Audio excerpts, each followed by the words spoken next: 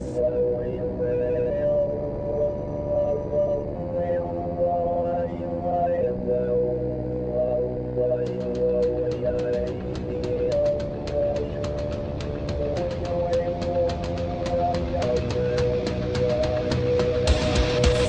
Politic Podcast, the show for normal Americans. From this undisclosed bunker, here's your host, Tony Reed.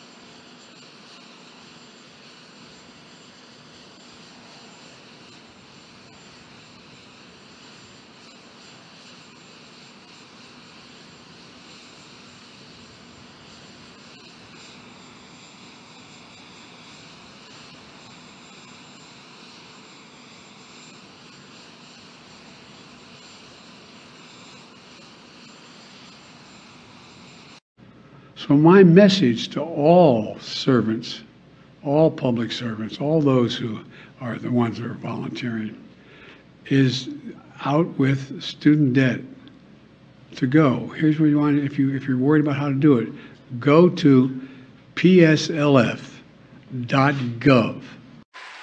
Right now you can't go out and buy an automatic weapon. You can't go out and buy a cannon. And for those brave right-wing Americans who say it's all about keeping America's independent and safe, if you want to fight against the country, you need an F-15. You need something a little more than a gun.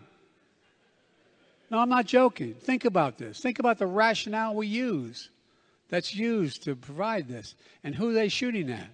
Shooting at these guys behind me. And for those brave right-wing Americans who say it's all about keeping America's independent and safe, if you want to fight against the country, you need an F-15. You need something a little more than a gun. No, I'm not joking. Think about this. Think about the rationale that's used. Attorney General of the state of Delaware. And what he used to do is go down on the east side, what's called the Bucket, highest crime rate in the country. There's a place where I was the only white guy that worked as a lifeguard down in that area, on the east side. And you know you can always tell where the best basketball in the state is and the best basketball in the city is. It's where everybody shows up. I was hoping to teach a question. Yeah. I'm on here and I'm having a hard time. Yep. Hello here. I just want to ask one question. My daughter's getting out of school. I saved all my money. She doesn't have any student loans. Am I going to get my money back? Of course not. So you're going to pay for people who didn't save any money, and those of us that did the right thing get screwed. No, it's not anybody got screwed. When we started, of course we did. My buddy had fun, bought a car, went on vacations. I saved my money. He made more than I did. But I worked a double shift, worked extra. My daughter's worksheet is 10. So you're laughing. Yeah, that's exactly what you're doing. We did the right thing, and we get screwed. I appreciate it. That's all right. All right, go right ahead. The HEROES Act hinges on student debt cancellation being tied to the pandemic and that being a national emergency. But the administration argued in court that the pandemic is over at the southern border to lift Title 42. It's so over that the government's going to stop buying vaccines in the fall and shift to the private sector. So how is this a national emergency? How's COVID a national emergency when it comes to student debt? So it's a very good question, and I'm glad you asked it. Look, we use the HEROES Act because there are going to be some people, when we lift the pause, that's still going to suffer. They're still going to have a little bit of a hard time.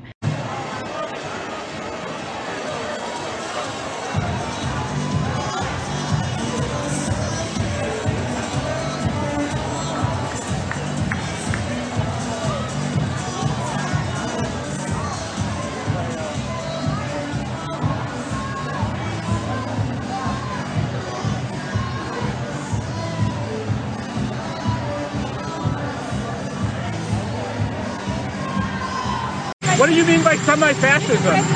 In December, you will... You know what I mean. I think one of my colleagues here this morning mentioned Viagra.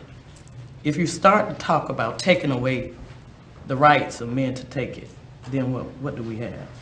Or if we think about the fact that there are medical procedures that men can have as well, because an abortion is a medical procedure. There are medical procedures that men can have that will help them not to contribute to the making of a child. Please elect the Attorney General of the Senate.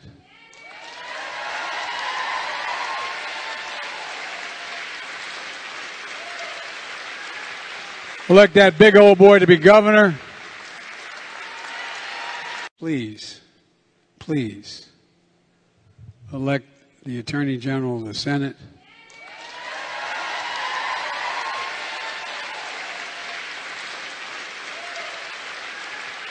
Elect that big old boy to be governor. And welcome back to Flyover Politic Podcast. It is episode 621. It's the 3rd of September. Apologize for the long delay in shows. I have once again had health issues that seem to be under control. Got some new drugs, getting a new procedure. Not going to talk about it because I'm having a good day, and I'm afraid when I talk about how a good day it is, I have a shit day. So let's just move on. So that's our commander-in-chief. We got a lot of fascistic-y things in there.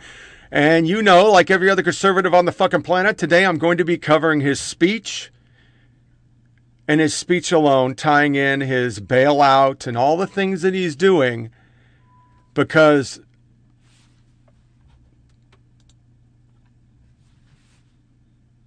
that's just wrong. This is so wrong on so many levels that I was shocked by it.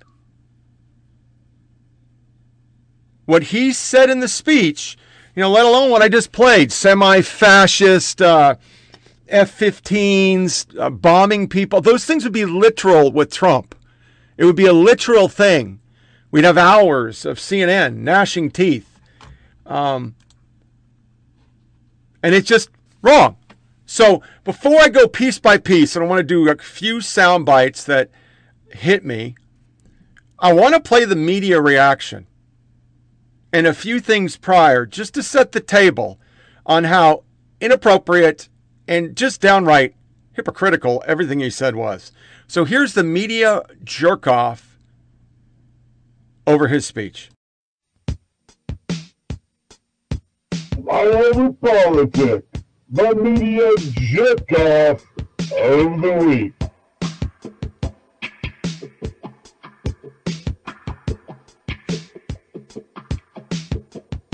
So hot. President Biden finishing a 24-minute speech at Independence Hall in Philadelphia. He said as he stands there tonight, equality and democracy are under assault, and he left no doubt whom he believes it is under assault by. He said Donald Trump and the MAGA Republicans represent an extremism that threatens the very foundations of our republic. A big portion of the speech, maybe the majority of the speech, devoted to that very subject. A very political speech. I think, with the exception of the speech that he gave on the anniversary of January 6th at the Capitol, this might be the most political, most forceful speech in that sense that he has given since taking office. A very political speech by President Biden as this basically full frontal attack on what the White House has branded MAGA Republican. And something else that really stuck out to me is that he almost seemed to sort of be reclaiming patriotism. Often you hear Republicans argue that they are the pro-America party, right? The Democrats are not patriotic enough. But what was more pro-USA than this speech? And I think this is exactly what what Democratic voters wanted to hear. We honor the will of the people, right? A nod to our democracy, but also a nod to preserving reproductive rights. He is the president of all America.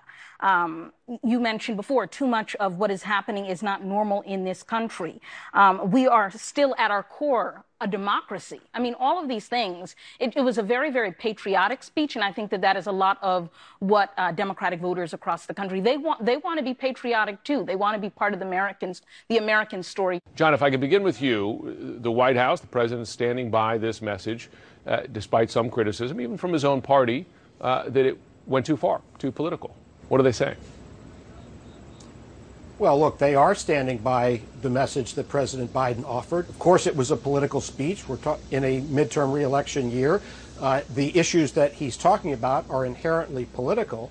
But I think it's also important to say that the core point he made in that political speech about a threat to democracy is true. Now, that's something that's not easy for us as journalists to say. We're brought up to believe there's two different political parties with different points of view, and we don't take sides in honest disagreements between them. But that's not what we're talking about. These are not honest disagreements. The Republican Party right now is led by a dishonest demagogue.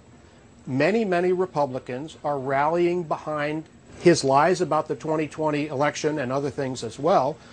And a significant portion, or a sufficient portion, of the constituency that they're leading attacked the Capitol on January 6th violently by offering pardons or suggesting pardons for those people who violently attacked the Capitol, which you've been pointing out numerous times this morning. Donald Trump made Joe. President Biden delivered one of the most forceful speeches of his presidency. This speech, it really felt like a reset that the president, the administration really felt like they needed. A vintage Biden speech, and something he wanted to give. These MAGA Republicans who, as he put it, represent an extremism that threatens the foundation of our republic. I really thought this was a fascinating bit of presidential stagecraft. I think he avoided being overly polarizing. It was a very, very patriotic speech. What Biden is basically saying is there are two big movements in this country. One is mine. I want to defend this democracy. The other is a movement that is not in favor of those things necessarily. I don't know who it's not all Republicans, just MAGA Republicans are for. Like, I'm sure that there are some white supremacists who will vote with white supremacists who don't think they're white supremacists. We're happy that Biden didn't call them a white supremacist, but it's not for me. Noting that rhetoric and delivering speeches can, I understand the kind of inspirational kind of motivation factor there.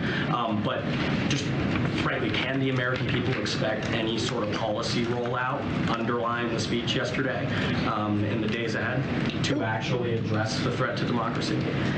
Look, I think what the president was trying to do at this moment, and we've seen this before, is give Americans a choice. How do we move forward in this time, in this inflection point? Well, what's the administration's action besides telling people to go vote? Well, I think we should not underestimate what that can do. Isn't the speech in which the president concludes by saying vote, vote, vote inherently political? He wasn't referring to voting for any candidates. He wasn't saying vote for Dr. Oz. He was saying vote to reject the MAGA forces. I mean, isn't that a political speech? We don't think it's a political speech. When I was here yesterday, I actually said that he would mention voter participation and getting folks out there to make your voices heard. President Biden laid out last night the problems that the country is facing: divisions, extremism, polarization. What is his message to adversaries around the world who are looking at this and trying to leverage the division in the country, and also allies who are dismayed at the state of democracy in the U.S.? So it's the same message he has sent to the world since before January 6th about sacrosanct democratic norms and the importance of standing up for democracy as authoritarianism rises. If you do believe that democracy, small d, not political democracy, but democracy is at stake, is this the type of defense that they've been wanting to hear? Absolutely, without a doubt. This is a speech Joe Biden's wanted to give for a very long time. I really thought this was a fascinating bit of presidential stagecraft and rhetoric. It was a very, very patriotic speech. I appreciate his hope and his sense of patriotism, and I couldn't agree more with what he said. He talked about a kind of coalition of those of goodwill coming together to unite to defend democracy. He almost seemed to sort of be reclaiming patriotism. He literally framed this as a battle between light and darkness. And he called on Americans to come together despite their political differences. Where he says to the heckler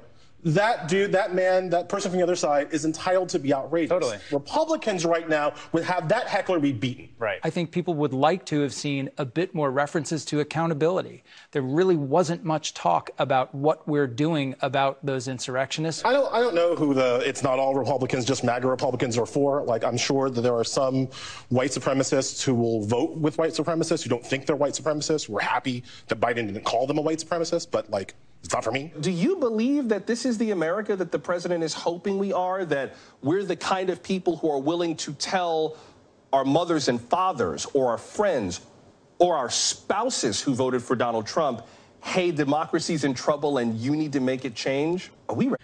Now, of course, you know they loved it because they're on Twitter. I mean, let's just say straight up that speech he gave wasn't for America.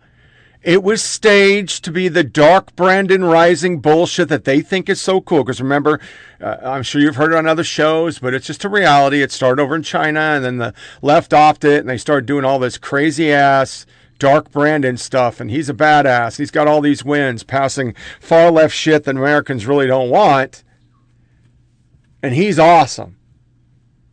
So they staged it. As you can see, with military backdrop that we paid for, blood red. That image is not unity. That image is not what a president of the United States does. That's some fascist shit right there. And it goes with what I've been saying forever. They're the fascists. And how do we know that? Well, this week, we find out that the FBI was going to social media to tell them to suppress the Biden laptop, that they had in possession and knew what was bad. And then, as I always do before one of these, and I know it's long, here's another memory down. I'm going to cut it down just to 5 minutes, but here's just 10 minutes of the left denying election integrity. How do you guys handle things when they're a big news item that's controversial? Like, there was a lot of attention on Twitter during the election because of the Hunter Biden laptop story. The New York Post. We had that too. Yeah, so you guys censored that as well? So we took a different path than Twitter. I mean, basically the background here is the FBI, I think, basically came to us, some folks on our team, and was like, hey, just so you know, like, you should be on high alert. There was we thought that there was a lot of Russian propaganda in the 2016 election. We have it on notice that basically there's about to be some kind of dump of that's similar to that. So just be vigilant. So our protocol is different from Twitter's. What Twitter did is they said you can't share this at all. We didn't do that. What we do is we have if something is reported to us as potentially misinformation, important misinformation, we also have this third-party fact-checking program because we don't want to be deciding what's true and false. And for I think it was 5 or 7 days when it was basically being determined whether it was false, the distribution on Facebook was decreased, but people were still allowed to share it. So you could still share it, you could still consume it. So when you say the distribution is decreased, it got shared. How does that work? It basically, the ranking in newsfeed was a little bit less. So fewer people saw it than would have otherwise. So it definitely... By what percentage? I don't know off the top of my head, but it's meaningful. But I mean, basically a lot of people were still able to share it.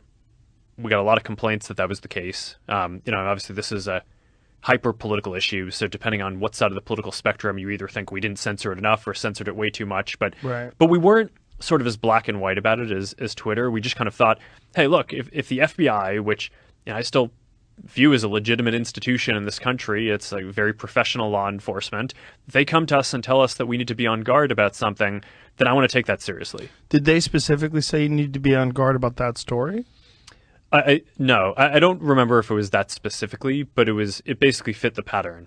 You can run the best campaign, you can even become the nominee, and you can have the election stolen from you. How can you win with Russian interference, though? That's a real what I'm thing. scared about in 2020. But rightly. Because I think he's an illegitimate president that didn't really win. So how do you fight against that in 2020? You are absolutely right. He's an illegitimate president in my mind. Would you be my vice presidential candidate?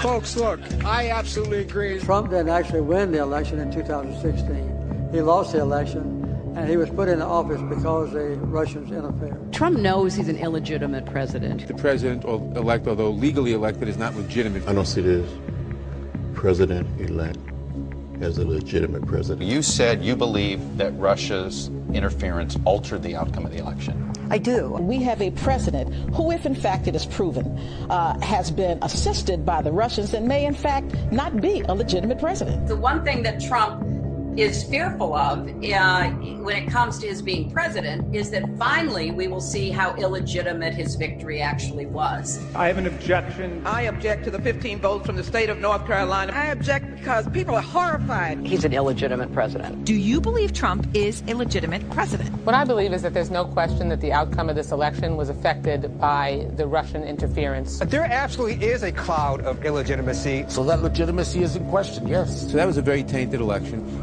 And in that sense, it's illegitimate. Why do you think the president is going to such great lengths to essentially prove that he beat you? Because he knows he didn't. He knows he's an illegitimate president. Stolen emails, stolen drone, stolen election. Welcome to the world of unprecedented Trump. So do you believe President Trump is an illegitimate president? Based on what I just said, which I can't retract. The Russian attempt to have the election, and frankly, the FBI is weighing in on the election, I think makes his election illegitimate. There was a widespread understanding that this election was not on the level.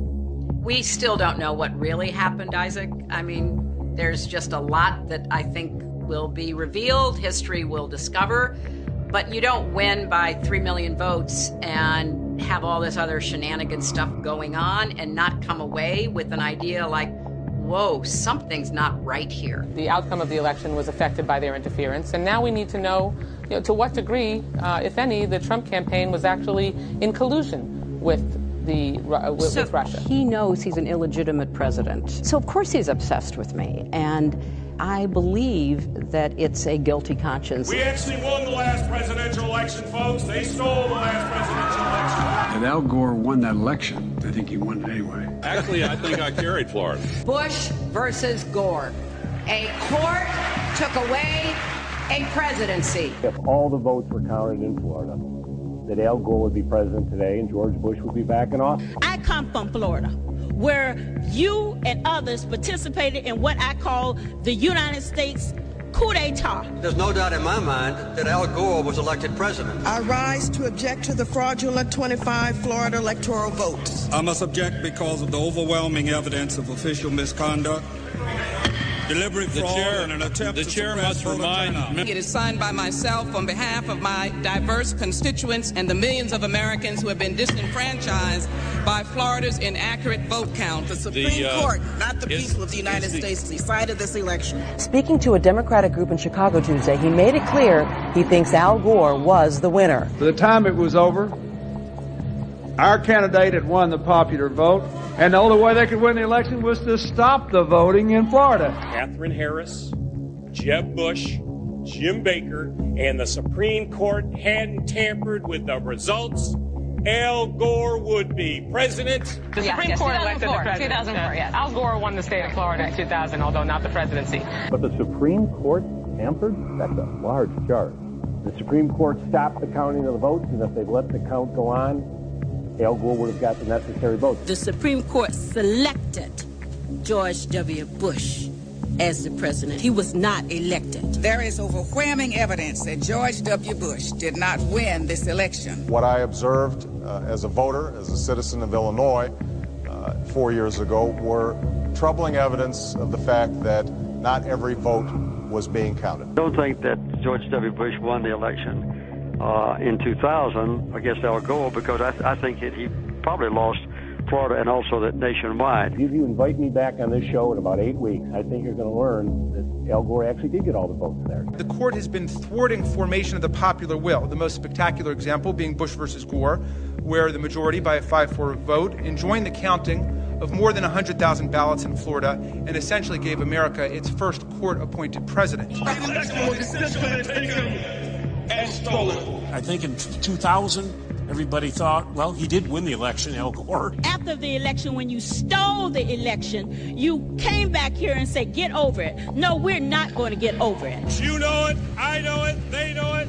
We won that election. Constantly shifting vote tallies in Ohio and malfunctioning electronic machines which may not have paper receipts, have led to additional loss of confidence by the public. The right to vote has been stolen from qualified voters. In 2004, the democratic process was thwarted. The 2004 presidential election in Ohio was riddled with unnecessary problems. Some machines malfunctioned, causing votes to be counted more than once, or not at all. Based upon an inordinate number of allegations suggesting gross voting rights violations and misconduct, I join with my colleagues in objecting to counting the state of Ohio's electoral votes. As in 2000, the votes of many who wanted to vote were not, in fact, counted. This last Friday night, I arranged to meet Senator Kerry at a fundraiser to give him a copy of my book. He told me he now thinks the election was stolen. The wife of John Kerry said she has lingering doubts about the legitimacy of the election. Her theory goes like this. Two brothers, she calls hard right Republicans, own 80% of voting machines in the U.S. Therefore, it would be easy to hack into the mother machines that control the electronic voting. There were numerous irregularities in Ohio, including large percentages of rejections of provisional balloting, problems with voting machines. As we look at our election system, I think it's fair to say that there are many legitimate questions about its accuracy, about its integrity. There are still legitimate concerns over the integrity of our elections. I agree with tens of millions of Americans who are very worried that when they cast the ballot on an electronic voting machine, that there is no paper trail to record that vote. The numerous irregularities that occurred with the electronic voting machines in Ohio on November the 2nd of last year point to an unresolved national crisis. We cannot declare that the election of November 2nd, 2004 was free and clear and transparent and real. There must be independent testing of the voting machines used in Ohio. I'm not confident that the election in Ohio was fairly decided. We know that there was substantial voter suppression, and the machines were not reliable. The members of Congress who have brought this challenge are speaking up for their aggrieved constituents, many of whom may have been disenfranchised in this process. Treating today's electoral vote count in Congress as a meaningless ritual would be an insult to our democracy unless we registered our own protest against the obviously flawed voting process that took place in so many of our states. Voters who wish to cast a vote for president or vice president can't approach the polls with certainty that their vote will be counted. One of the most significant problems in Ohio and in many other states was the lack of measures to ensure the integrity of electronic voting machines. In 2004, they caused Democratic voters in Ohio to wait for 8 hours before they could cast their ballot. They turned the Department of Civil Rights and the Justice Department into the voter suppression division with voter ID laws, voter purging, voter caging, voter intimidation. There aren't going to be any more election stealings. And despite the final tally and the inauguration and the situation we find ourselves in, I do have one very affirmative statement to make. We won. Without voter suppression, Stacey Abrams would be the governor of Georgia. Andrew Gillum is the governor of Florida. You refuse to concede and say that you lost. Do you stand by that decision today? Absolutely. The election was not fair. The process was not fair. If Stacey Abrams doesn't win in Georgia, they stole it. It's clear. It's clear. I think that Stacey Abrams' election is being stolen from her. It was not a free and fair election. Brian Kemp stole the gubernatorial election from Georgians and Stacey Abrams. But will I say that this election was not tainted, was not a disinvestment and a disenfranchisement of thousands of voters? I will not say that. Okay, I lied. I played the whole fucking thing. That's my entire life. There's never been an election the left has accepted, ever. So the gnashing of teeth, the clutching of pearls over Trump doing what the left's always done. Always. They've always questioned elections. And when we preface it with, you changed 80 voting laws without legislation. You used a pen and a BlackBerry. You did the Obama. You constitutionally said, go fuck yourself. He is such a threat. We're rigging this. And Time Magazine said they did it. So you changed 80 voting laws under the auspice of COVID because it's a fucking pandemic. Even though by that time, people in most states were open. Whatevs. You let Facebook pump $350 million into fucking elections only in swing states. They actually run a polling station in a swing state. And you get the most votes we've ever gotten for any president ever. It's so fucking fishy that everybody goes, what the fuck? How did he get 81 million votes? But you preface all of the speech with an entire summer, $2 billion of damage, 36 people murdered, 600 cops injured, federal buildings, courthouses, you name it, they burned it down, precincts. And the media and the left, yes, COVID can't even go there. It is what we do as Americans. This is freedom of speech, you fucking bigot. And one day, with Antifa proven infiltration, media paid for infiltration at NBC.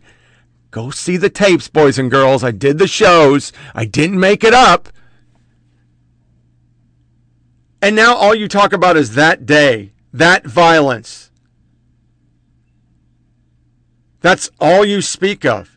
Within that, you've arrested 800 people, some of them held without representation. Hi, my name is Bonnie Nichols, and I'm the wife of January 6th defendant Ryan Nichols, who's been suffering in prolonged solitary confinement in the DC jail for over 19 months. Here's our story. So Ryan served his country honorably as a United States Marine Corps veteran. He took an oath to defend his Constitution against all enemies, foreign and domestic, and that oath does not end whenever you leave active duty service. Ryan was very concerned about the election, as any American should be. So Ryan went to the Capitol on January 6th to peacefully protest his First Amendment rights, as millions of other Americans did that day. When Ryan got out of the military, I started to notice that he had PTSD. He was diagnosed with PTSD, that he managed with search and rescue. He's served his nation not only in the military, but also during search and rescue efforts as well. So Ryan has a love for rescuing, and it started at an early age. Ryan has participated in several different hurricane rescues and natural disasters. One of our most memorable rescues in hurricanes was Hurricane Florence. He had rescued women, children, elderly, and animals. He was featured on Ellen DeGeneres for his rescue efforts. Ellen picked up this video that went viral, where he was seen rescuing some animals in cages that were just hours from drowning in rising waters.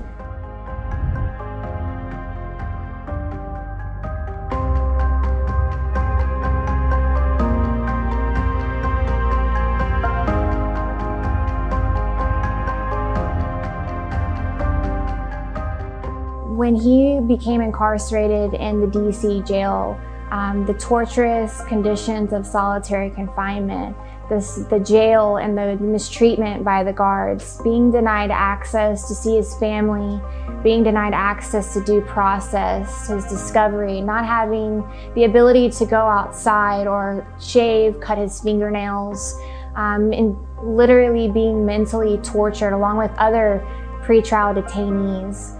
With no end in sight, Ryan was not able to receive bond.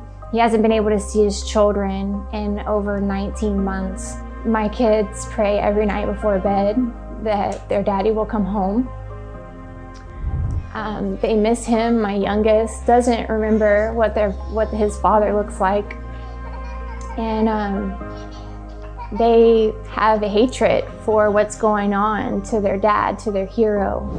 And it's really unfortunate to watch my children grow up without their father.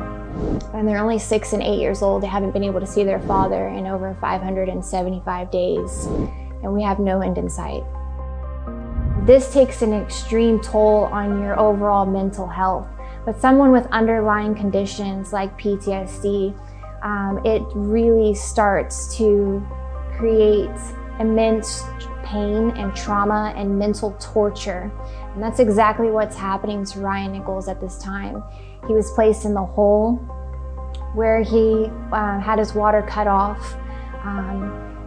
And from there, he finally went on suicide watch, where he was strapped to a bench and tortured and taunted and teased for his political ideology. And what that does to someone with PTSD, and what I noticed speaking with him on the phone, was he's not thinking in clarity. Has extreme anxiety and depression. He doesn't speak on the phone. He just sits there in stillness. And I can tell that it's really started to take a toll on him mentally. He's not the same person that he was before he left. This is really taking a toll on our family and on our children, and it's wrong. It's illegal. It's illegal in multiple states for you to be in solitary confinement for more than 21 days. And these guys are going and staying in solitary confinement for over 19 months at a time. So this is the biggest case in the history of the Department of Justice. And we can't do this alone, America. We need your help. We're taking on the US government. But not only that, this is a spiritual battle. This is like David and Goliath. We are calling on you to stand in your power, to show up and stand for your First Amendment rights and for our God-given rights. Because if not, then one day we will be sharing this testimony with our grandchildren when America was once free, if we don't do something now. So if you're asking how can you help, this is how you can help. Donate to our GiveSendGo. Our attorney, Joseph McBride, has been putting in blood, sweat, and tears into this case, and it is drowning us in fees and legal fees and support, uncovering the truth about what happened on January 6th. We need more manpower to take on the US government, and that's what this is about. So if you feel called to help, if you're asking how you can help, please donate to our GiveSendGo. And also, we need your prayers. Thank you so much.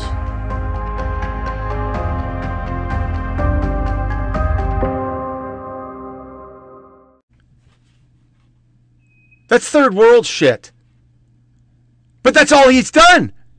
He's legislated for his people and punished his opponents. Everything he's done has been for the left, not for the whole country. So as we start this out, and I got all these sound bites from Ben Shapiro because he had the best layout. I had been pulling in sound bites, and I'm kind of copying his order, but I'm going to play a couple sound bites at a time. And he expounds in a political speech that you paid for that basically everybody who disagrees with me is evil. So the first two speeches portions are going to be who he's supposedly talking to and how he had to get to the podium. So there he is. I mean, he can barely walk. She's leading him out there. If this doesn't feel like the death of the Republic to you, I don't know what would. He's in front of Independence Hall. He can barely raise his hand to wave. My fellow Americans, I speak to you tonight from sacred ground in America. Independence Hall in Philadelphia, Pennsylvania. This is where America made its Declaration of Independence to the world more than 2 centuries ago with an idea unique among nations, that in America, we're all created equal. Now, I know Shapiro talked in the middle of that, but it was exactly what I was going to start with. He has to be escorted with the FLOTUS. Who the fuck is the FLOTUS? We didn't elect her. major speech, every major thing, she has to carry him to it. He was coughing to begin with. Remember the years of Trump. Can't walk down a fucking ramp. He eats cheeseburgers. He likes to eat Kentucky Fried Chicken. His health's horrible. He's going to die. He's mentally not fit for the presidency. Do we remember this?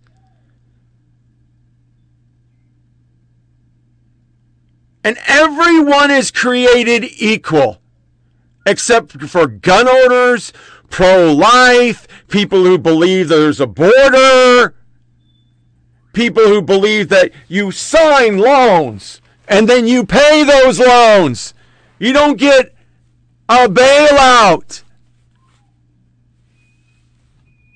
He continued. Stand here tonight. Equality and democracy are under assault. We do ourselves no favor to pretend otherwise. So tonight, I've come to this place where it all began to speak as plainly as I can to the nation about the threats we face. That sacred flame still burns. Now in our time, as we build an America that is more prosperous, free, and just. That is the work of my presidency, a mission I believe in with my whole soul. But first, we must be honest with each other and with ourselves. Much of what's happening in our country today is not normal. Donald Trump and the MAGA Republicans represent an extremism that threatens the very foundations of our republic. Now, I want to be very clear up front. Not every Republican, not even the majority of Republicans are MAGA Republicans. Not every Republican embraces their extreme ideology. I know, because I've been able to work with these mainstream Republicans. So basically what he said, and he elaborates it after I get done talking, you'll hear it, is that the good Republicans are ones that agree with me. They vote like me. They want the same policies as me. This has never been done as a president. No president has said it in the way he's saying it. There's a difference to saying the other side is wrong. Barack Obama, we're going to go back. They're going to put you in the ditch. Little lines like that. That's normal politics. He's equating that if you do not agree with him, you are evil. You are un-American. You're a terrorist. These words you're about to hear are identical to what President Bush said about terrorists, Obama said about terrorists, Clinton said about terrorists, Reagan talked about the Russians. Presidents back in World War II talked about the Germans. He's talking about fellow Americans. Hard things. But I'm an American president, not a president of red America, blue America, but of all America. And I believe it's my duty to level with you, to tell the truth, no matter how difficult, no matter how painful. And here, in my view, is what is true. MAGA Republicans do not respect the Constitution. They do not believe in the rule of law. They do not recognize the will of the people. They refuse to accept the results of a free election. And they're working right now, as I speak, in state after state, to give power to decide elections in America to partisans and cronies. Forces are determined to take this country backwards to an America where there is no right to choose, no right to privacy, no right to contraception, no right to marry who you love. Who says that? And the worst part is, once again, my lifetime, 2000, 2004, 2016. Midterm election, Abrams. They've never said an election was true and fair. And to say I'm going to give it back to cronies, I'm going to hand it to frickin' the running of elections to their friends. These are the same people that were trying to float the John Lewis election bill, which would federalize it. They tell you how to vote, when to vote. Only they would be able to purview. The board on election would just be Democrats. That's why it never passed. They wanted to rewrite elections to mirror what they did illegally for 2020. By fiat, they signed fucking legislation changing voting laws. It didn't go through their House. It didn't go through their Senate. It went through a pen and paper at government level. These idiots say the Constitution.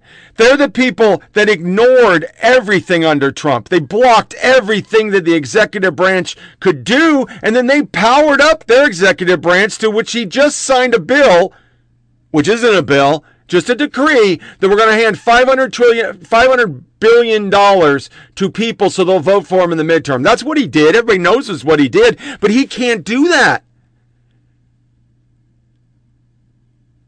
Sanctuary cities. Do we remember that? Same people. And they don't have the right to do it. They can't do these things. They ignore the Constitution. And remember, this is all in a backdrop with Marines, blood red, under the auspice of a government speech, not a political speech, not a campaign speech. This was supposed to be a real thing, where he's once again, like he did in his inauguration, white supremacist MAGA, which turned into QAnon, which back to white supremacists, then went to MAGA, then to a Christian nationalist, then to MAGA. And if you don't want the right to choose, which means you don't want full-term abortion, you're evil. You don't want to be able to own a gun, you're evil. You want to have a border, you're evil. Equity, equality, things they don't even fucking define, means you, the white voter who's in the middle class in a red states, you're not getting shit. All the money's going to go to our friends. They had the gall this week from the podium to say that Donald Trump shut the schools down. Donald Trump is the reason why the border's fucked up, not their shitty ass policy. He continues. Authoritarian leaders, and they fan the flames of political violence that are a threat to our personal rights, to the pursuit of justice, to the rule of law, to the very soul of this country. Can you pause it for one? They look at the mob that stormed the United States Capitol on January 6th, brutally attacking law enforcement, not as insurrectionists who placed a dagger at the throat of our democracy, but they look at them as patriots, and they see their MAGA failure to stop a peaceful transfer of power after the 2020 election as preparation for the 2022 and 2024 elections. They tried everything last time to nullify the votes of 81 million people. This time, they're determined to succeed in thwarting the will of the people.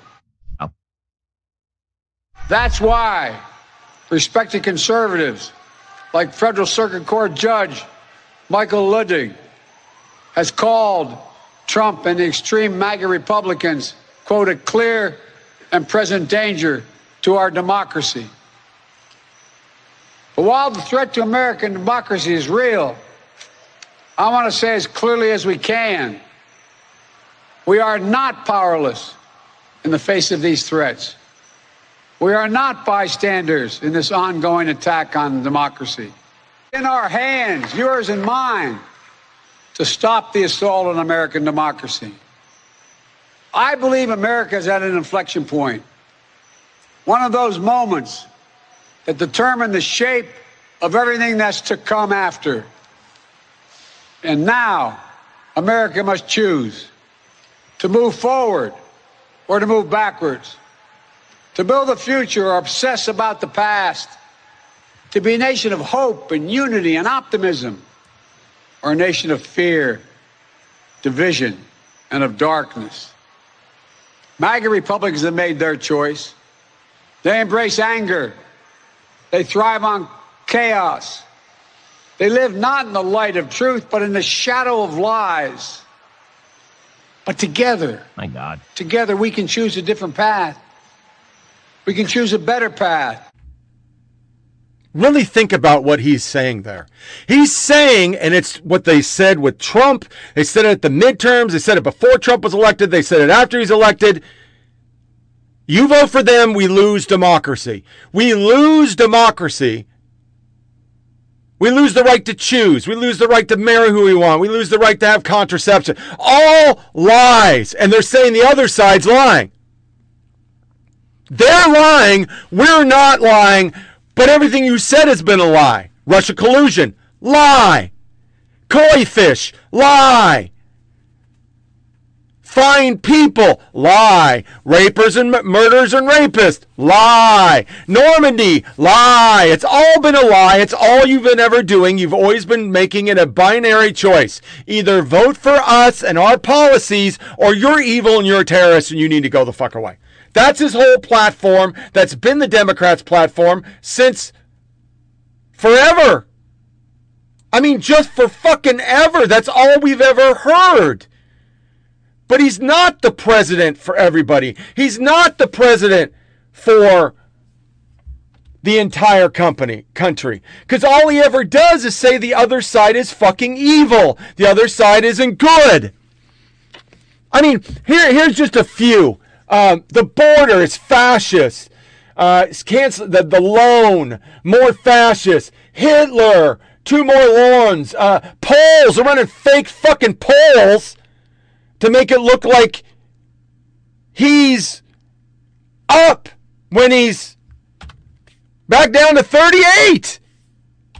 And they've done this before every Democrat's midterm. They run a poll and say it's all bullshit, and then they run stories that the left's not going to lose, they're going to hold everything. But these sound bites, which I know is a lot, but folks, when you couple the speech with this kind of dishonest stuff, and I'm going to end where one person finally calls the media on their bullshit, and then everybody on the other side's a fascist.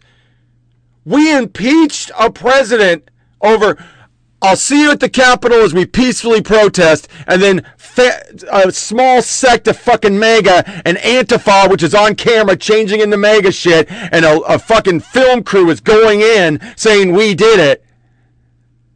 We impeached him for violent rhetoric. But how is this not violent rhetoric?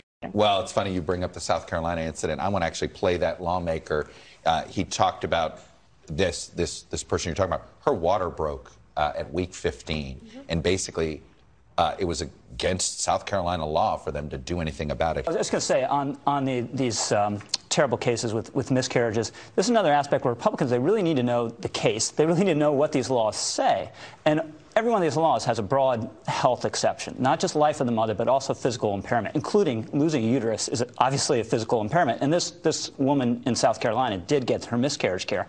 But Republicans need to be out there aggressively saying that, making the case, and attorney generals need to be making it clear to the attorneys at hospitals and medical facilities what the law actually says, because there's a lot of bad advice being given. I think it's also important to point out, though, with miscarriages, which are, excuse me, much more common than we talk about in this country, these are things we have long known, right? That miscarriages can easily result in sepsis, that there is a risk to having a child in America, in particular for black women who are 3 times more likely to die because of pregnancy-related issues. Pro-lifers do not oppose miscarriage treatment. Catholic hospitals that refuse on high moral principle to perform abortions will care for miscarriage.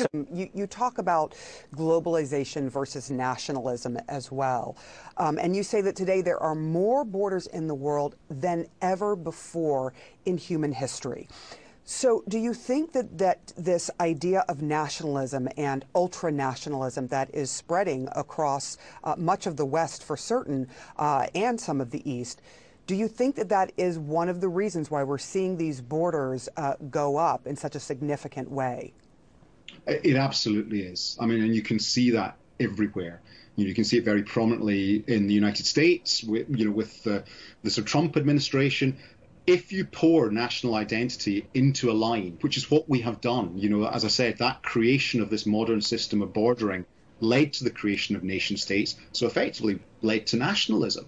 And there are so many instances where nationalism, identity, is exerted by the drawing of these lines and the establishment of these lines. And there's also so much nostalgia now, so much looking backwards, particularly for Western countries who feel that their grasp on power may be slipping, who feel like there are incursions coming from migrants. Trump described the walking caravan that approached the US-Mexico border in 2018 as an invasion of migrants. So there's this sense of pulling up the drawbridge and saying, we're done now. This is what our nation is. This is what the space we occupy is. And the rise of nationalism, or the new rise of nationalism, if you like, and to some extent that veering towards fascism, is often connected to these lines because they become the spaces where you exert who you are. And that's what. And then on the other side, Joe Biden saying, here we are, I'm president, but the democracy is in peril. Like 1860, like 1940, we're in a situation where few things go the wrong way. We could lose our system, our rule of law, our free and fair elections. And just as Lincoln gave the House divided speech, just as Roosevelt gave a speech on the State of the Union about the four freedoms, as you well know, 1941, here is the time when President Biden has chosen. I'm not suggesting that this year is the equivalent, except for in one respect. And that is if, a historian from 50 years from now were to go back and visit America in 2022, the overwhelming question is, are we going to have a democracy in a year or two? There has been a lot of debate over who benefits, who doesn't. Is this a good decision? Is it a bad decision? It will, in the end, though, help a lot of people. Absolutely. I mean, millions of people. Look, in the outlines of this policy, you can see the Biden administration trying to find that Goldilocks sweet spot, right? They're trying to make sure it's capped at $125,000, that it's more generous for people who've had Pell Grants, that it's coinciding with the final renewal of this extension, which has had folks not paying their school debt through the pandemic. But still, you see folks on the far left grousing it's not hot enough. They wanted a $50,000 loan deferment. And then folks on the far right saying it's, school-based socialism and terribly unfair. I think the fundamental point is that a lot of folks who've been struggling with school debt, on the bottom half of the economic scale, are going to find themselves with a lot more breathing room than they had previously.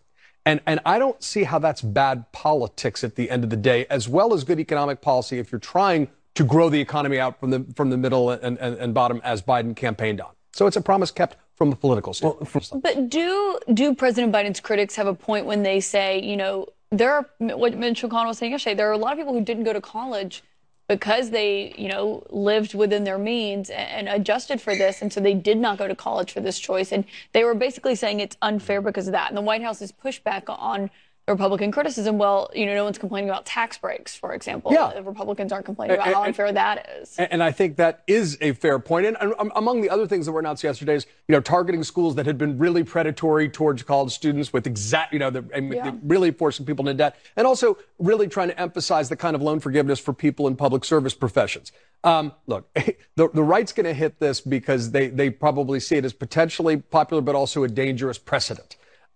I think for the people being affected by it, especially given that those folks are going to have to start paying their student loans again at the end of the year, this will give folks some breathing room in a meaningful way if they took that risk to go to college. Is it going to be without controversy? No. People particularly who just paid off their loans might be frustrated. I get that. But for folks who are struggling. Why did you structure this policy in a way that would provide up to $40,000 in debt for a married couple making up to $249,000? I mean, why include folks who have gone to post-grad, law school or business school? Is that really bottom up, middle out? On student loans, one of my colleagues asked if these measures are likely to raise prices because it makes it easier for some students who are maybe more willing to take on debt if they know they're only going to have to pay a minimum amount or if it's going to be forgiven.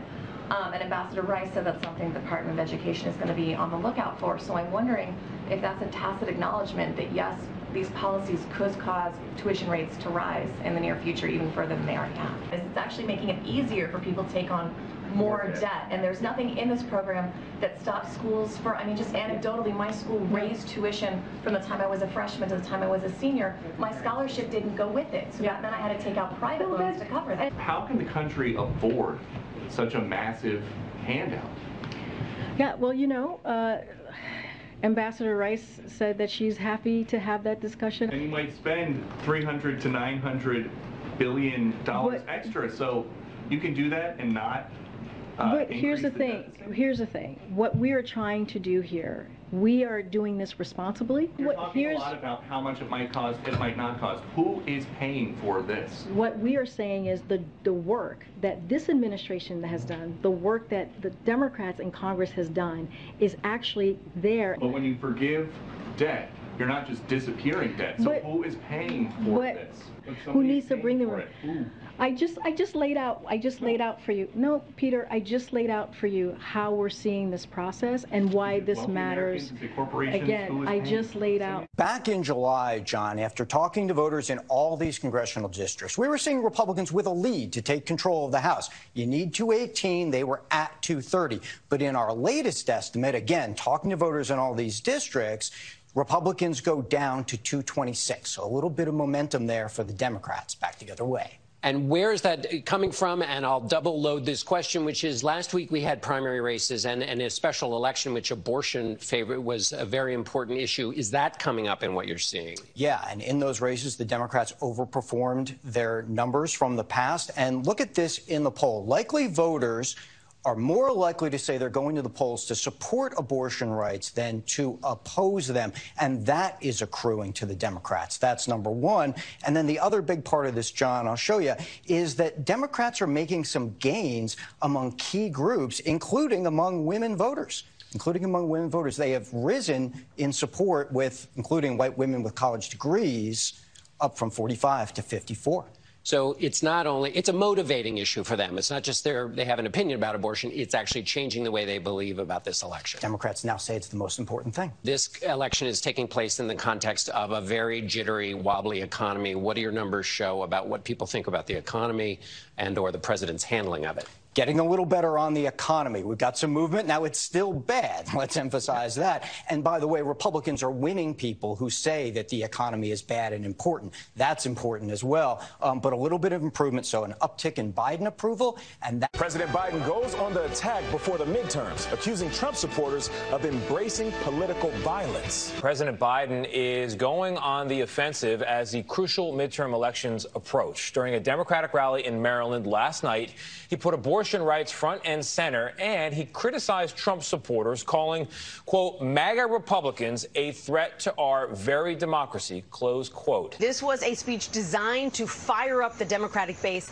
in advance of the November midterm elections. And President Biden went aggressively after the Trump movement. Testing out some campaign themes, President Biden in Maryland Thursday night argued women's reproductive rights are at stake this November. In ramped-up political rhetoric, the president took aim at Trump followers. The White House Twitter account went on the offensive, calling out Republicans like Marjorie Taylor Greene by name for criticizing student loan forgiveness even after their own pandemic-era business loans, known as PPP, were forgiven by the government. The president was not shy about touting a recent string of legislative accomplishments and political wins, hoping that this does provide fresh momentum for Democrats heading into these very critical midterm elections. Believe it or not, they are less than 75 days away. So the president held this campaign rally in Maryland, and he used some of his strongest language yet against Republicans, calling some of their philosophy semi-fascism. And it all comes as President Biden is back on the campaign trail, intensifying his rhetoric with the midterm elections looming large. The president also starkly attacking what he called MAGA philosophy, even saying off camera, quote, it's like semi-fascism. Now, in a statement overnight, a spokesperson for the Republican National Committee called President Biden's language. His message to the nation was, we're all in this together. I'm going to unify the country. And now he's out saying two things. One, lots of y'all are fascists. And by the way, if you vote Republican, there's a decent chance that our democracy is no longer going to exist. These are not unifying messages by any stretch. But he can't turn a blind eye to that. I think you and I both agree he's doing it for a place of weakness. Can the unifying message be that some of what he's saying is true? Because there are a lot of people, I got to tell you, Scott, a lot of folks who go, where's the lie? I don't see no lies detected. I think there are 70, 80 million Americans who would say, just because I choose to vote Republican doesn't make me a fascist, and it doesn't make me want our democracy. Scott, I got to be honest with you. He did not call all Republicans fascists. And 80 MAGA million Americans, he said MAGA Republicans, extreme. and he made it into distinction. But Republicans aren't the ones who had Joe Biden out every day saying, I'm going to unify the country. We're all in this together. We're not enemies. But so unifying the country is also telling the truth, Scott. He's telling the truth about what is happening in the country for the most part. I'm not saying that everybody's a fascist. If you go to the Listen, average... hang on. I'm not even saying, I don't think it was the best thing for him to use that language. But you have to call a thing a thing. You have to call it what it is. You can't, that is unifying. By bringing people around to the reality of what is. I'm in so much trouble. Who's violent? Who's the violent rhetoric coming from? Where is it coming from? Anybody? We're talking about a president that doesn't even have a platform anymore of fucking Trump. You don't hear the guy. He's been silenced everywhere, unlike anything else. They're using the fucking IRS against people. They're using the FBI against people. They're using the DOJ against people. We are locking people up that are conservative for breaking laws. We're letting liberals get the fuck free. But somehow, some way, that's the soul of the nation. Everybody who disagrees with me is a liar. Here's the rest of his bullshit. That's why tonight I'm asking our nation to come together, unite behind the single purpose of defending our democracy regardless of your ideology. We're all called by duty and conscience to confront extremists who put their own pursuit of power above all else. Democrats, independents, mainstream Republicans, we must be stronger, more determined, and more committed to saving American democracy than MAGA Republicans are to destroying American democracy. We, the people, will not let anyone or anything tear us apart. You can't love your country only when you win. It's fundamental. American democracy only works if we choose to respect the rule of law and the institutions that were set up in this chamber behind me. MAGA Republicans look at America and see carnage and darkness and despair. They spread fear and lies. Lies told for profit and power. But I see a different America. An America with an unlimited future. An America that's about to take off. Just look around. I believe we could lift America from the depths of COVID. So we passed the largest economic recovery package since Franklin Delano Roosevelt. I believe we could build a better America. So we passed the biggest infrastructure investment since President Dwight D. Eisenhower. And I believe we could create a clean energy future and save the planet. So we passed the most important climate initiative ever. It only works if you do the rule of law. Yeah, once again, $500 fucking billion. You can't do that, but you did it. Open borders. And then basically the gist is do everything I fucking say. Agree with everything I believe. Or we're going to put you back in chains. Or we're going to go in a ditch. No, not even that. You're evil. You're a terrorist. You are not American. That's what he's saying there. Agree with me. And then always his fucking clothes. Of culture wars, not on the politics of grievance, but on a future we can build together. The MAGA Republicans believe that for them to succeed, everyone else has to fail. They believe America, not like I believe about America. I believe America is big enough for all of us to succeed. And that is the nation we're building, a nation where no one is left behind. I believe we're in a battle for the soul of this nation. I still believe that to be true. I believe the soul is the breath, the life, and the essence of who we are. The soul is what makes us us. The soul of America is defined by the sacred proposition that all are created equal in the image of God, that all are entitled to be treated with decency, dignity, and respect, that all deserve justice and a shot at lives of prosperity and consequence, and that democracy must be defended, for democracy makes all these things possible. Vote, vote, vote. And if we do our duty, in 2022 and beyond, then ages still to come will say, we, all of us here, we kept the faith.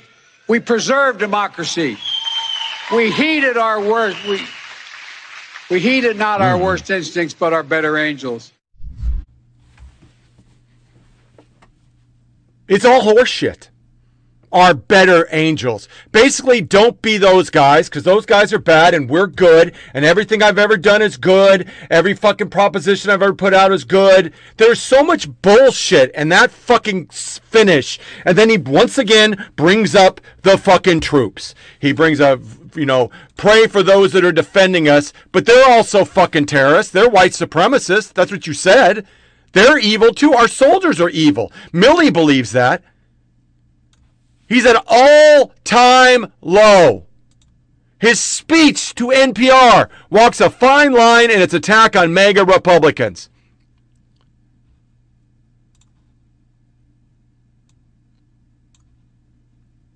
It is the worst speech I have ever seen. It is the most fascist speech I've ever heard a president do. That is a speech when you're talking about an enemy. And what he outlined right there is that you are that enemy. You're the enemy. If you don't agree with him, if you don't believe what he believes, you're the enemy of the state.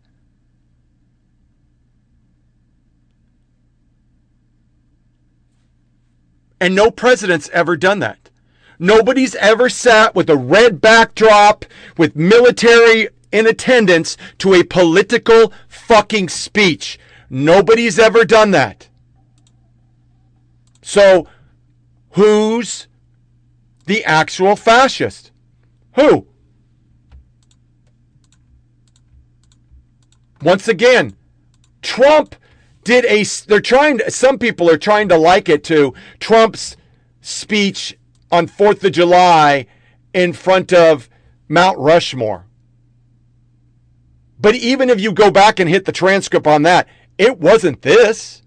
It wasn't everybody who doesn't agree with me is evil. Everybody has a different way of spending our money and our propositions and what we need to be doing as a nation, a different agenda, so to speak, are evil. That's not what his speech was. But these guys just rolled out, if you don't believe in full-term abortion, if you don't believe in open borders, if you don't believe that the executive branch can do executive orders that spend $500 billion, if you don't believe that we need to have fucking little children get mastectomies and it isn't your business what happens to your kid, if you don't believe in CRT, if you don't believe that the government needs to fucking tell you how to shit, you're an enemy of the state. Nobody's ever done this. Ever. No president has ever done what he just did. And the media allowed it. That was not a directive speech, a policy speech. That was a pure fucking political speech because he ended it on vote, vote, vote.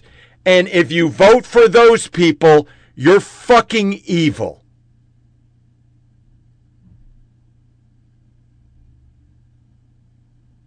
It's unfucking believable. So, I'm going to play our trans abuse, and then we're going to finish the show on a segment about Ben Shapiro. Hey, Blue, look at all these families. Hi, families. It's time for a pride parade. Families marching one by one, hurrah, hurrah. Families marching one by one, hurrah, hurrah. This family has two mommies, they love each other so proudly, and they all go marching in the big parade. And it shows a particular epidemic of traffic deaths, pedestrian fatalities in this country. And it's unique to the United States. 6,500 people died in 2020 walking and being struck and killed. Those numbers are a 2/3 increase over the last decade. And as a matter of fact, 2021 data is showing things are getting worse.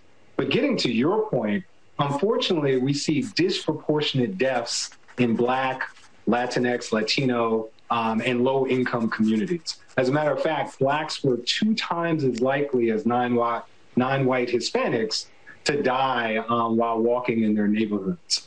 So it's an epidemic. It's having disproportionate effects on Black and brown communities, but it is a solvable one, and we can talk about those solutions. Yeah, I mean, look, when we look at that graphic, I mean, when you look at just the disproportionate number of African Americans that die, I mean, 8.21 per 100,000 compared to whites at 6.33. I mean, how can this be helped? How can we help fight this? Yeah, it's tough, and some of it goes back to history. And I know, as a person from Fort Lauderdale, as I understand, maybe living in Miami now. Part of this has to do with the history of where we put highways in our country. The interstate highway system essentially was built out through Black and brown neighborhoods around the country in the 50s and 60s. And these kind of race-based, if not racist decisions often put high-speed, wide roads through Black and brown communities. And so part of what we can do, there's probably 2 things that we need to do that are counterintuitive, but really are the answer, and it's shown in our report. The first is to focus on street design. Right now, our streets are designed for speed, the speed of the car traveling, but not the safety of anybody not in the car. Whether you're a pedestrian, whether you're a biker, or you're just mama bear rolling a stroller. And in Black and brown communities, what you see, which also has racist history to it, is a lack of pedestrian infrastructure. So you don't see sidewalks, crosswalks. I hate to date myself, but it's almost like that old Atari game Frogger, where you see folks running across fast streets. So there's a challenge, and particularly in Black and brown communities in urban areas and in rural areas, because of the street design and the culture of not really caring that there's been this disproportionate. The legislation is designed to provide safety for parents and families from other states who face losing custody or being criminally prosecuted if they support their children's access to gender-affirming care and procedures. With us right now is Kathy Molig, Executive Director of Trans Family Support Services, also a co-sponsor of the bill. Kathy, thanks for being with us. You are a mother. Your son is transgender. Talk to me about how important this bill is to you and why you think it's needed. Well, it's important because over a decade ago, when my son started his transition, I couldn't find medical providers locally that were willing to treat him. And it was devastating to us to not have the medical community behind us. You know, as we do this work across the country with Trans Family Support Services, we've already seen families coming to California from other states to get this access to care. So it's vitally important. This care is not only medically necessary for our adolescents, but it is suicide prevention. There are more than 150 anti-trans bills that have been introduced since 2020, according to an NBC News analysis. Want your reaction to this, what appears to be an increase, and also anything you want folks in those states with restrictive laws to know? Yeah, the attacks that are happening to our children and our young adults is quite wide. And this is affecting not just the kids that are in the states that have all of these bills introduced, but to the trans youth population across our nation, even for kids that are in states like California that isn't passing these bills. These attacks on the very rights of our individuals for political gain have to stop. Kids' lives are at stake here, their livelihood. We want our youth to thrive. All of our kids just went through this pandemic. There's all kinds of things that are happening, and you know, school is challenging, all these other pieces. We don't need lawmakers coming up with things that are just... Thank you for calling National Hospital. Your call may be recorded for quality assurance. I was calling for information about gender-affirming hysterectomies. Okay, you said gender-affirming hysterectomy. I've been in touch with quite a few hospitals, and a lot of them, well, they said they won't do it for my 16-year-old, and then I was told that this hospital might, and I also saw it on your website. So if you guys do it for a 16-year-old, I would be happy for, you know, to come for a consultation or whatever it takes. Let me get you over to the operator, and I hate to transfer you. I just want to know if you guys do service that age, you know, before coming all the way for an in-person consult and going through all the paperwork and everything. Yeah, it depends. Each department is different. Some departments cut off at 18. How old is your patient? 16. Okay. All right. So they're in the clear. I'll email Dr. Call and see what we can do. In the meantime, if you still want me to transfer you, I can still transfer you to surgery.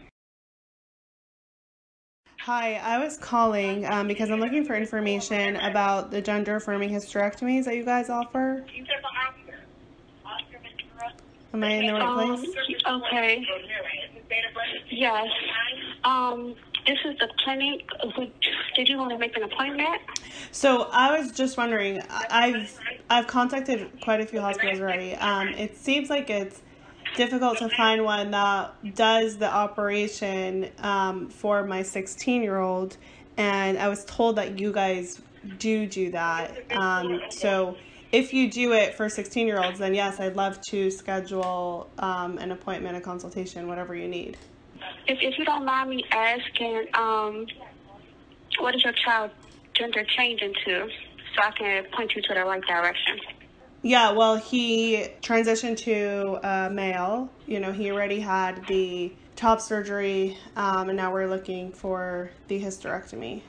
Okay, beautiful. So I'm going to transfer you to the GYN nurse line. One of the nurses will give you a call to give you more information and to let you know the steps and the protocol that they do for that, okay? Okay. So they would do it for that age? Yes. Okay, great. Is it a common procedure that you guys do for that age? Yes, we have all different type of age groups that comes in for that. For the hysterectomy? Yes, ma'am. Okay. Just out of curiosity, do you know, like, what's the youngest age you would do it on? I'm not sure, but I have seen younger kids, and I'm not, due to HIPAA, I'm not allowed to say that, but I have seen younger kids, like, younger than your child age. Get the gender-affirming hysterectomy surgery? Yes. Okay. Yes. Okay, I really appreciate your help. Am I the only one that, like, looks at American flags and I'm just like, ugh. Like, someone just came on the beach with American flag chair. And they're giving me a very, like, Trumpy vibes. Anything American flag is, like, very Trumpy now, and I'm just like, I just cannot do any of it. Look, at this point, we don't need to talk about whether or not an unwanted parasite in the womb of a female is considered a baby or not. It's irrelevant. Let's talk about Darwinism, survival of the fittest. I'm not gonna be the one to disprove this theory, right? So if I get knocked up and I don't want it, boom, Darwinism, you're gone. I'm the strongest. Survival. Take that, beach. It's just called tough love.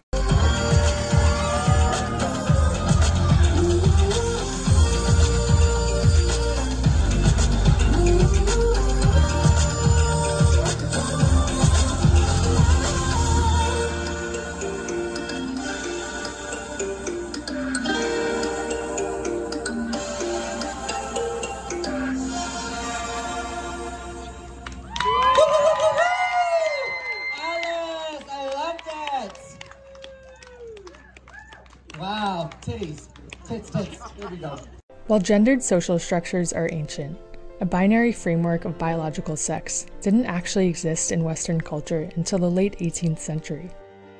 Before, science recognized only one sex, the male, and considered the female body an inferior version of it. The shift that historians call the two-sex model served mainly to reinforce gender and racial divisions by tying social status to the body. That last one is by Scientific America, which is why all this stuff is super, super scary. The woke has infiltrated everything. So now they're on board with this crazy shit. Then NPR is running stories that they're getting harassed in children's hospitals, and they're running fucking fake stories that they don't do it, but yet you heard they do. Because I just played the fucking soundbite. And the flag, and titties falling the fuck out. And race, and these fucking people have infiltrated everything, and it's super, super scary because you're talking about children. We're talking about children. It's bad enough the FBI, DOJ, and the military is infested. I mean, here's a story. Teacher suspended for balking at choosing pronouns.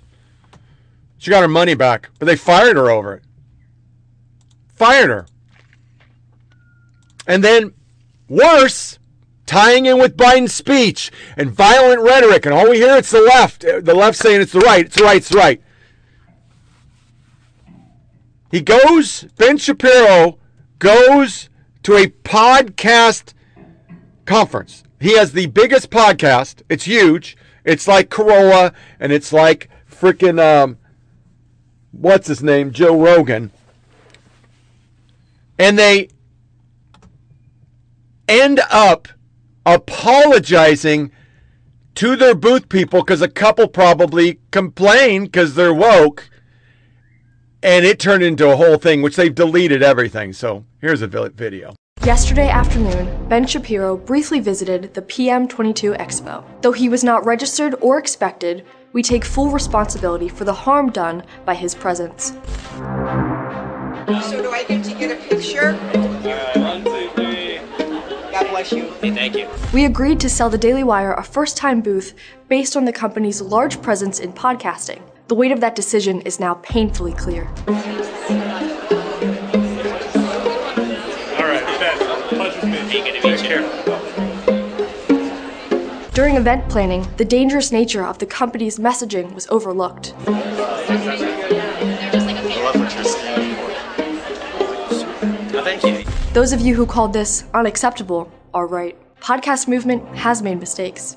The pain caused by this one will always stick with us. Yeah, thanks for everything you do. Thank you so much. I appreciate it. Thank you. I'm excited about it. Yeah, no, it's great. Thank you so much for coming. This is huge. Of course. Thanks a lot.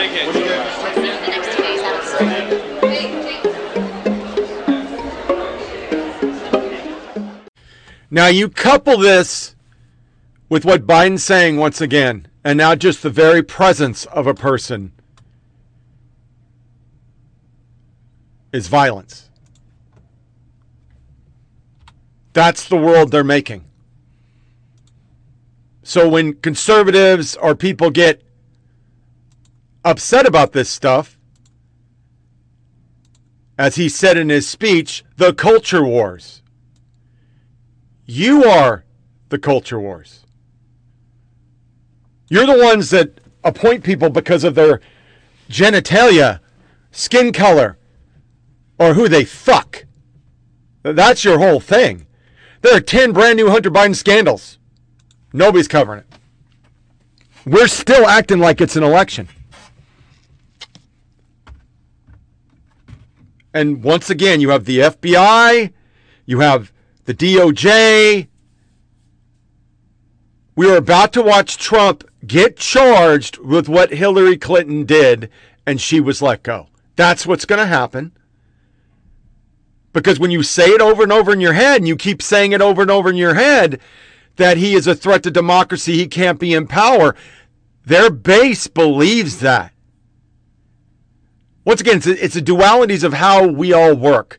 We think they're wrong. Sometimes we think they're crazy, and we think they're kind of perverted, especially with the kid stuff. They think you're evil if you own a gun. They think you're evil if you don't believe in full-term abortion. They think you're evil if you're not for everything he's done. You're evil. That's the difference. It's a gigantic difference.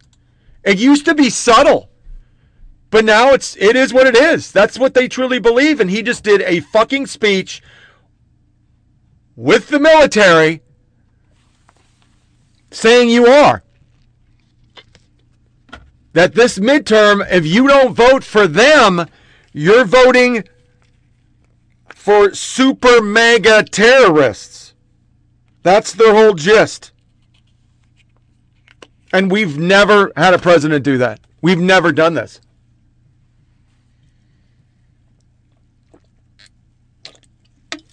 I mean, Obama talked about the bitter clingers. And you didn't build that. Hillary said we were deplorables, the basket of deplorables. We've now just been called terrorists by the President of the United States. Domestic terrorism. And that's just unacceptable. It's unacceptable. It is unpresidential. It is un-American. 100%. You can't even try to explain it away. It is wrong. What he did was 100% wrong. That he did it, once again, with military present. That he did it in such a way to expound upon the fact that he believes his opposition is evil and un-American. And then the next day to play it off like that's not what I said. And from the podium, the press secretary, that's not what he said. We're just talking the extreme mega Republicans. It's just like equity. If we don't define it, but we loosely lump everybody in it, we're not really saying anything. We're playing wordsmith here. And that's the final point. They're so fascist they change words. We have changed so many words just to fit their political agenda. And when the institutions are on board with it, we're losing our republic. I believe deep down inside they want violence. They want to be able to point to another violence because the polling and the internal will show them that January 6th isn't shit. People don't give a fuck. As I said before, YouGov said it was just one protest that got out of line. That's liberals. They need something. They need a boogeyman. Because if they run on the fact that they have runaway inflation, high gas prices, and everything else, they can't win. So the media's on board coming up with these stupid freaking polls saying they can't lose and it's not going to be a bloodbath. They're doing polls to show that his approval's not in the 30s when it's in the 30s.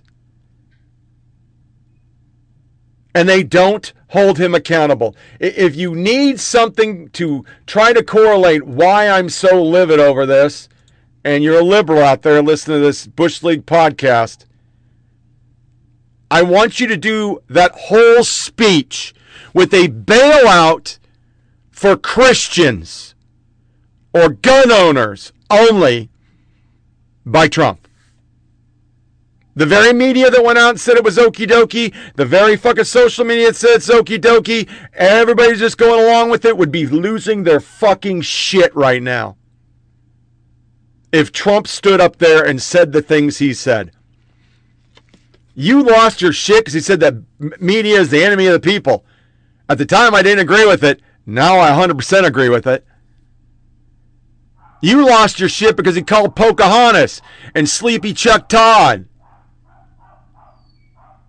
Your president just said 50% of the country are terrorists. That's what he just did. They kept rolling it out. White supremacist, MAGA. It was QAnon, white supremacist, MAGA, super MAGA, ultra MAGA, Christian nationalists, and now we're back to super MAGA. Coming from Doc Brandon or whatever the fuck. This is what happens when speechwriters and our media and all these politicians live on Twitter and not in the real world. They don't realize what that comes across at, and it's not good. I've done a YouGov poll, and it's liberal leaning. They have more liberals. It didn't come out good. People did not buy that shit. Because he used the military, he used federal fucking money for a campaign speech. That's all that was. It's not the soul of the nation. Who the fuck is Biden to say that he's the soul of the nation? He's a fucking career corrupt politician. The motherfucker's been on both sides of every fucking issue. All he's ever done is been a politician. That shit pissed me off. And if this November people just don't vote the opposite side to send a message that this isn't the country we are lost. If Democrats hold power, we are lost. Because they are no longer thinking about the normal American. They are going Twitter. They live in Twitter. How do you fuck you think you got that bailout? That's all Twitter. Nina Turner was tweeting every day, 40% of African Americans aren't going to vote in November if you don't give us money. That shit's great on Twitter.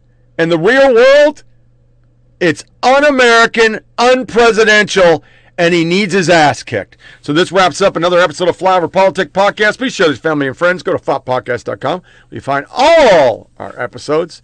I'm sorry about being so long. I've now got some new medicine. I should be able to roll. You see a little more energy, a little less nausea.